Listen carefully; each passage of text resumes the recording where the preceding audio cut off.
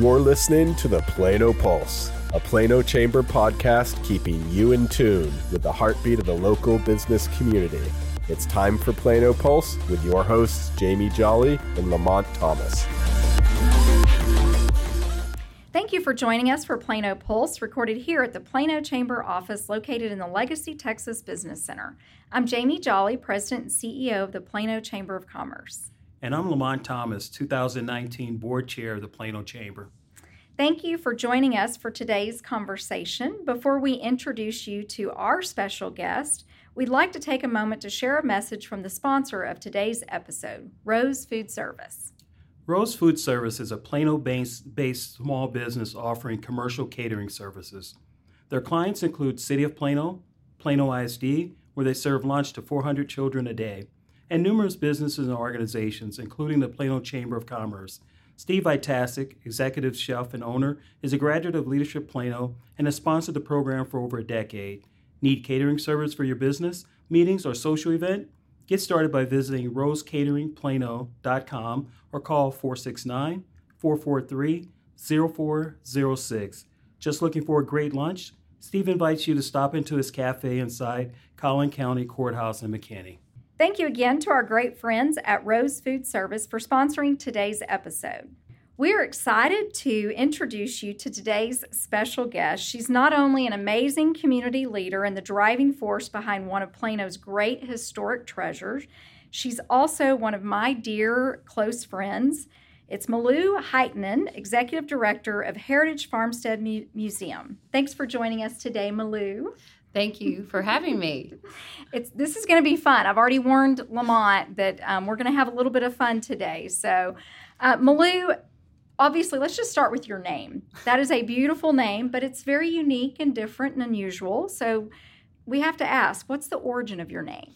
So I explain this probably every day of my life. Malou is a very Southern name. A lot of people ask, is it Hawaiian? Is it something? I'm like, if you met me, you would realize that I'm a pretty Southern girl. So I was born in Jackson, Mississippi, and there was a thing going around like Malin. You think of steel magnolias, things like that. Okay. But my dad was also a musician and loved to sing. And there was a song, Skip to Malou, My Darling.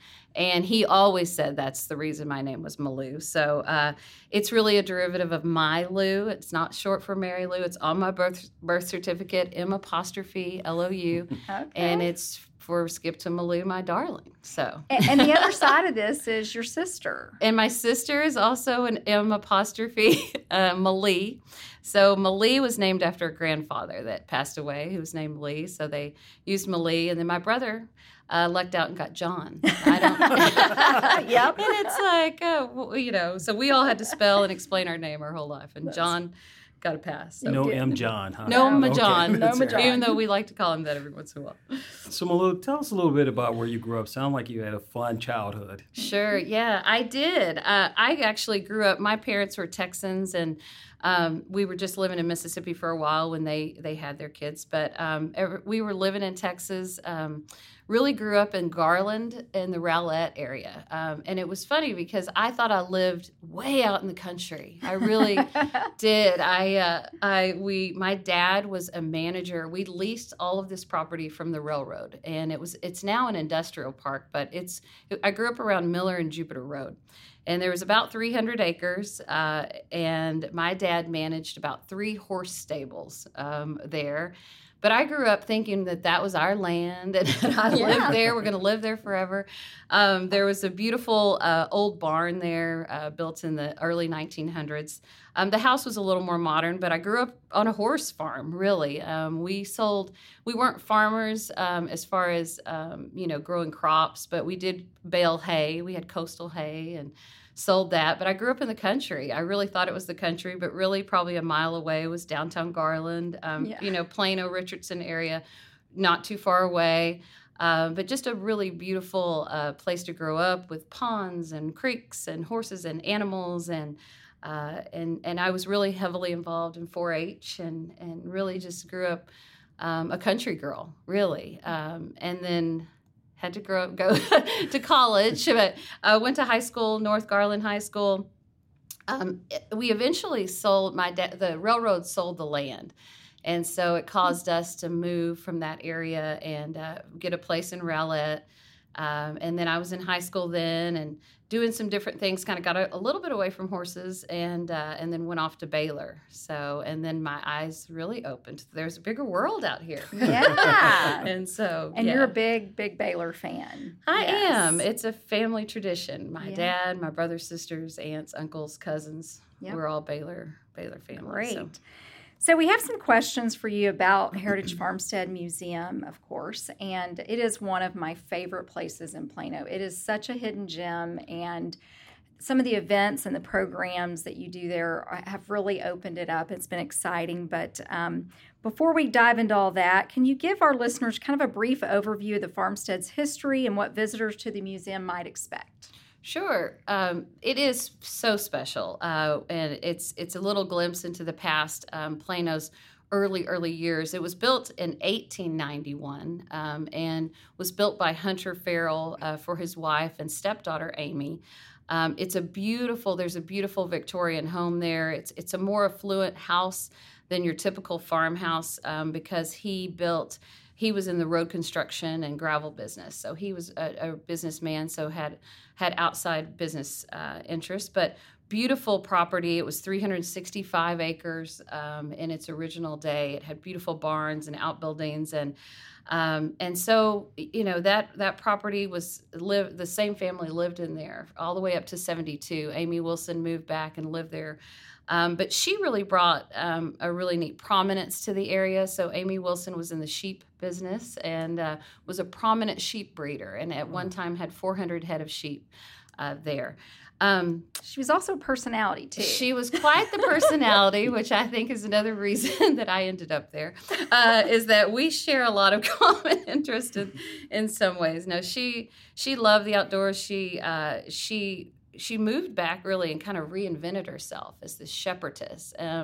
And I kind of have that feeling sometimes when I'm back on the farm that I'm reinventing or really going back home and kind of becoming the person, that I always was kind of a country girl. But Amy Wilson was a character. She loved to drink whiskey and smoke cigars and played poker and just was really a character. But she also was a no-nonsense person and a very strong, independent woman that, could really, she was wonderful in her industry, giving back to younger kids, but also a leader and could hang with all of the head livestock breeders and stock people. And I think anybody in Plano that's been around a long time, especially if you talk to the Haggards, Rodney Haggard, just loved Amy Wilson and said his dad and Amy Wilson were great friends. And so she had great respect from everybody in the community, but was just a really strong female force. And so I connect to that. And a little bit about that family story and the history there. What would you say is a book that if somebody was thinking about coming to the farmstead, what would be some good history to read up on? Sure. Like Plano in the early years? Early years is always everybody's favorite book, and I highly recommend that to anyone, to keep that on your bookshelf. Just because there's always going to be some question come up about that. So beautiful book written by some great family. Francis Wells did amazing research, but Carmen Haggard, the Haggards, everybody contributed that. But we also have a modern book. Our curator wrote a book called Never a Good Girl, which is about Amy, and it gives you a brief, it's not a big book. It's about 50 pages. So if you want to know the history of the farmstead and the family and kind of dive into that a little bit more, I would come by the farmstead and get that, or contact me and I'll get it to you. And also, I just want to talk a little bit about what happened after Amy died. And so I don't know if this is the right time or not. Yeah, okay, sure. So a little bit about the history. We were talking about the history of the farmstead. And so Amy died in 72. And the property at that time, her mom had left the property to orphanages. Buckner was one of those. at the time, I think when her mom passed away and put that into the will, she thought it would be a place for children, maybe a home for children. Amy had lost her son. There weren't any heirs, and it is a beautiful place for children. So I think she thought that might happen. But like a lot of nonprofits, I think they saw it as an endowment and sold it off. So they sold all the property to Hunt Properties.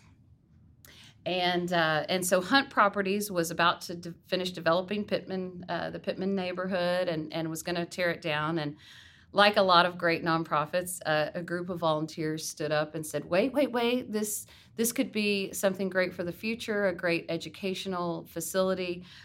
We could save this and show, the kids of the future what Plano was like. And the truth is, wow, what a great vision, 40 years ago, that they saw how quickly Plano was developing and that this would be a really amazing resource. So they formed the Plano Heritage Association, which was really made up of early farm families. I mean, the Haggards, the Carpenters, the Harringtons, all of those names you hear were part of this and really rallied and talked and really helped negotiate the deal between the city of Plano and Hunt Properties. And so the city of Plano owns the land.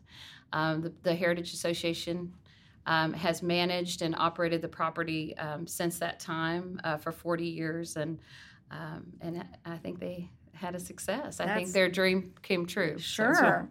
All great information, Malou. We have some more questions, and I know Lamont has a good one to kind of follow up on the story about children and how to connect with today's generation. But first, we want to take a quick break for a message from our presenting sponsor at Plano Pulse, Legacy Texas. I want a commercial banker who really gets me. Scratch that. I want a commercial banker who really gets it done. At Legacy Texas, we get it. Really. You expect your banker to understand your needs. It's how they deliver on them that makes the difference. At Legacy Texas, we have the capital and experience you need to seize opportunities as they arise. So whether you're an entrepreneur or a CEO, you can count on us to get it done. For you and your business. Legacy Texas. Change your mind about banks. Member FDIC. Welcome back to Plano Pulse. We're here with Malou Haitanen, Executive Director of Heritage Farmstead Museum, located right here in Plano at 15th Street in Custer. Thanks again for joining us today, Malou. It's my pleasure. So to follow up on what you were saying just before the break about making it relevant for future generations, how are you doing that for today's generation and future generations as we look at more and more farming going away, more high-tech engagement, not a lot of interest in what's been the roots of Plano? Sure. It's interesting, right when I started there, I thought about that too. Like, wow, how am I going to, do this? But the truth is we don't really have to try. It is such an engaging place. I think it's hard. It's not hard at all to engage kids in the early practices of farmstead and how they all relate to all the science and technology today. I mean, we immerse kids in it. I think anybody that's been over to the farm realizes once you get about 20 steps into the farmstead, pretty much everything goes away and you realize what a beautiful place it is. It comes alive with sights and smells and sounds and immersing kids in history. I think it's very important that history still stay part of our curriculum and important there. And I don't think anybody could deny that, like, the farmstead was your original source of business. We're a big business community, and really the farmer was one of the first businessmen in town, right? So he made his living off the land. But we engage them too by, I'm not going to lie, the animals are always the hook, right? Yes. People are like, animals! Yes. But the truth is the animal, it served so many purposes. Not only was it a work animal like the mule and helped them plow the fields and everything, but it was also a food source. A lot of kids don't like to think of it as a food source, but the truth is it was. And I think you can always bring them into, do you eat chicken? Do you eat eggs? And what was really neat, I think we just did an exhibit not too long ago that was really great for kids, and it talked about the Depression and sustainability and how the farmer really survived well during the Depression because he could live off the land, right? Mm-hmm. So he he grew his own food. They were huge in water conservation too, and I think that's a really big thing that everybody's kind of getting into as well. And the water came from creeks originally, wells, and then gutter systems. Our house on the property has a really ornate gutter system that conserved water and held it in cisterns. And I think showing kids how to conserve and how how industrious and innovative you can be with natural elements is always a really big thing. Also electricity. I mean, we talk a lot about how they started out with candles and how it moved to kerosene, and then how then kerosene turned into gasoline and mechanical. And I mean, you can follow all that technology and show them the basics. And the truth is, it's not a lot different than it is today. I mean, the mechanics are the same. So, also food production. So, a lot of people now are farm to table, Yes. It's really hip. Thing. Yeah. It's so hip to be farm to table. The farmers are like, oh my gosh, we've been doing this forever. So I think getting kids close to their food source again and showing them we have a really cool garden, a kitchen garden, and showing them how you can do gardens at home and get closer to your food and natural food sources. So I think it's refreshing to get back to the basics and really, and science is involved in all of it too. But we really believe, that the history is really important. I think all of us, if you trace back, a couple of generations, mine was a couple of generations, for these kids maybe 4 or 5 generations, we all have farming in our background. Yes. We all have somebody, our great-great-grandparent was, farming. My dad's parents grew, cotton and sugar cane. And I think, just getting kids to realize that we're all, farmers in a way. And we all benefit from the work of farmers. Yeah. So, I really think the farmstead has been blessed since you've been there, just because you have such a passion, and it comes through in your conversation today. But you've also brought some fun. You have introduced new people to the farm that have never been there before. Maybe they went in 3rd grade on their normal tour that a lot of them do. But you've been able to introduce some unique and fun events. So talk a little bit about some of the programming. And for our listeners, what should they be checking out that would give them a good taste of the farm? Sure. Well, I think when I started, and Jamie's right, I love to have fun. My mom said my middle name should be fun, just because I'm always looking for a way to make it fun. And I think my staff knows, and everybody that has to be part of what we do, just because we're engaging, children and lots of families, and everybody wants to have fun. So sure. Some of the neat things, I think, right when I stepped onto the farmstead, besides, the potential that it had to clean it up and make it really great, was that I thought adults would enjoy, a barbecue and hearing bands and drinking beer, and It just had that vibe to it. And so I created an event called Friends of the Farmstead, which kind of was one of our first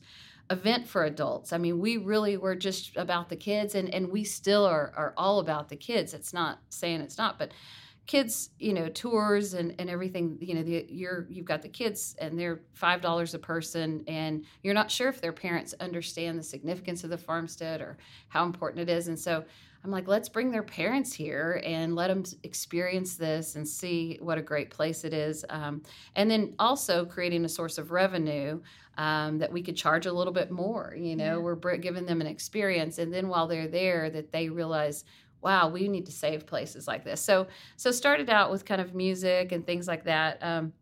But we really made it a point to have adult programming and not just lecture series and things like that, which we also love to do. But we also started an adult egg hunt. Which is just insane. I went to the first crazy. One, and it was unbelievable. Yes. So we sell out in 2 days for the adult egg hunt, and it is really all about fun, and but has been a great fundraiser for our farmstead.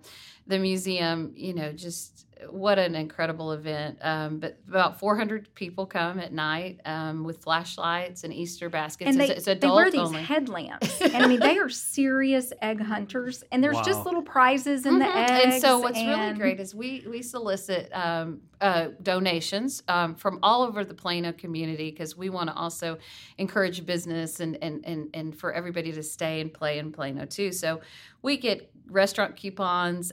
Lots of people donate different things but every egg has a prize. And so you get something.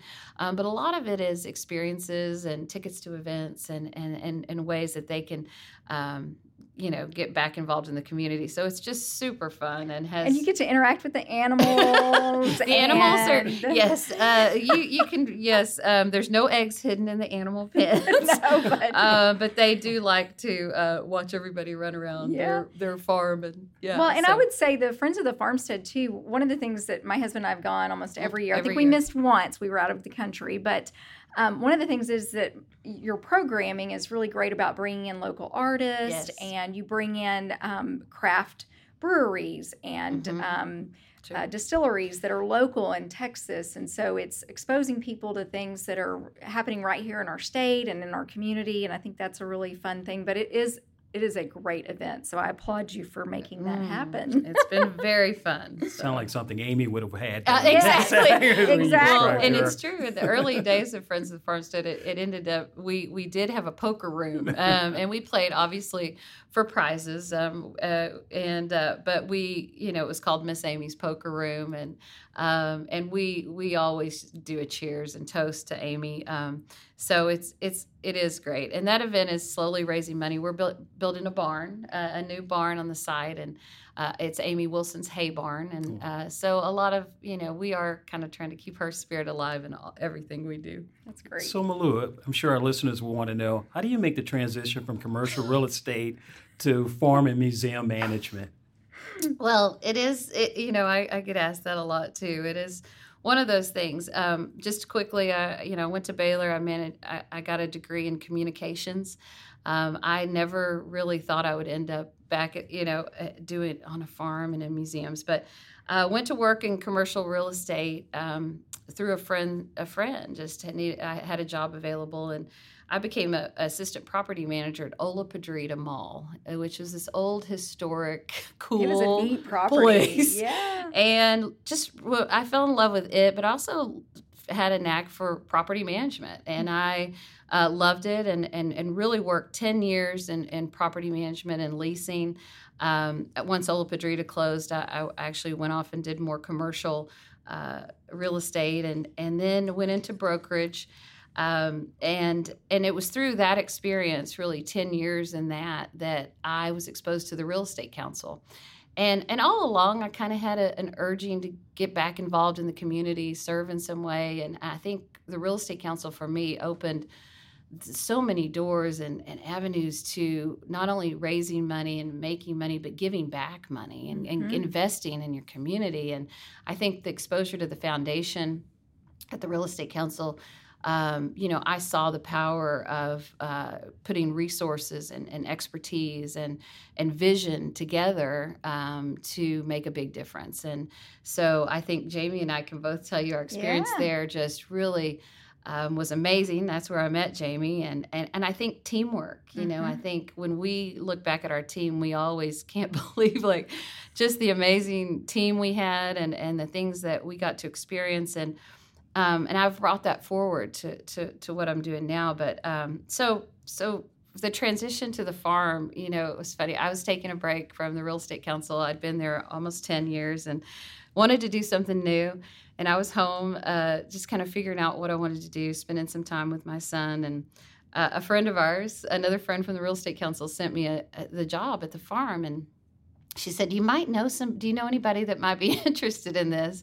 And we had already exchanged emails and said that Malou was the perfect person for this job, but go ahead. And so I read the job description, and I just kept reading it. And I was like, oh my gosh, I think I can do all these things. And I was like, is this for me? And then I thought, well, I'm going to go interview. I got to see what this is all about and what this job is. And I can't even tell you how quickly and fast and it all happened, and I kept telling them, because I am not a museum person by trade, but it was one of those things that everything fell into place. I knew I had the skills and the passion, and once I saw the farmstead, I knew just from things I'd learned through property management and the real estate council that I could make a difference there. And Plano has and continues to benefit from that decision. Yeah, it's been great. Well, and I would say, as a friend, we've benefited from the funny stories from the farm. It's always great to go to happy hour with Malou, because she'll tell you about some mule incident, and it's very unique. We don't have any of those stories here at the Chamber. So real quick, because we're wrapping up, but what would you say, one sentence, one word, best part of working at the farmstead? Oh, for sure, the people. I mean, it's a toss-up between the people and the animals, but yeah. All right. And it does look like we're out of time. As you can tell, there's a lot of passion there for the farm, and we do appreciate your time. It's been great to sit down and kind of chat with you today and learn more about you and what brought you to Plano. We also want to give special thanks to Legacy Texas for their partnership as the presenting sponsor of Plano Pulse. Speaking of sponsors, we are currently seeking episode sponsors for future installments of Plano Pulse. Contact us at the Chamber for more information on how to get your business in front of our listeners. Thank you so much for tuning in to Plano Pulse. Please let us know what you think, share with your friends and colleagues, and be sure to tune in for our next episode.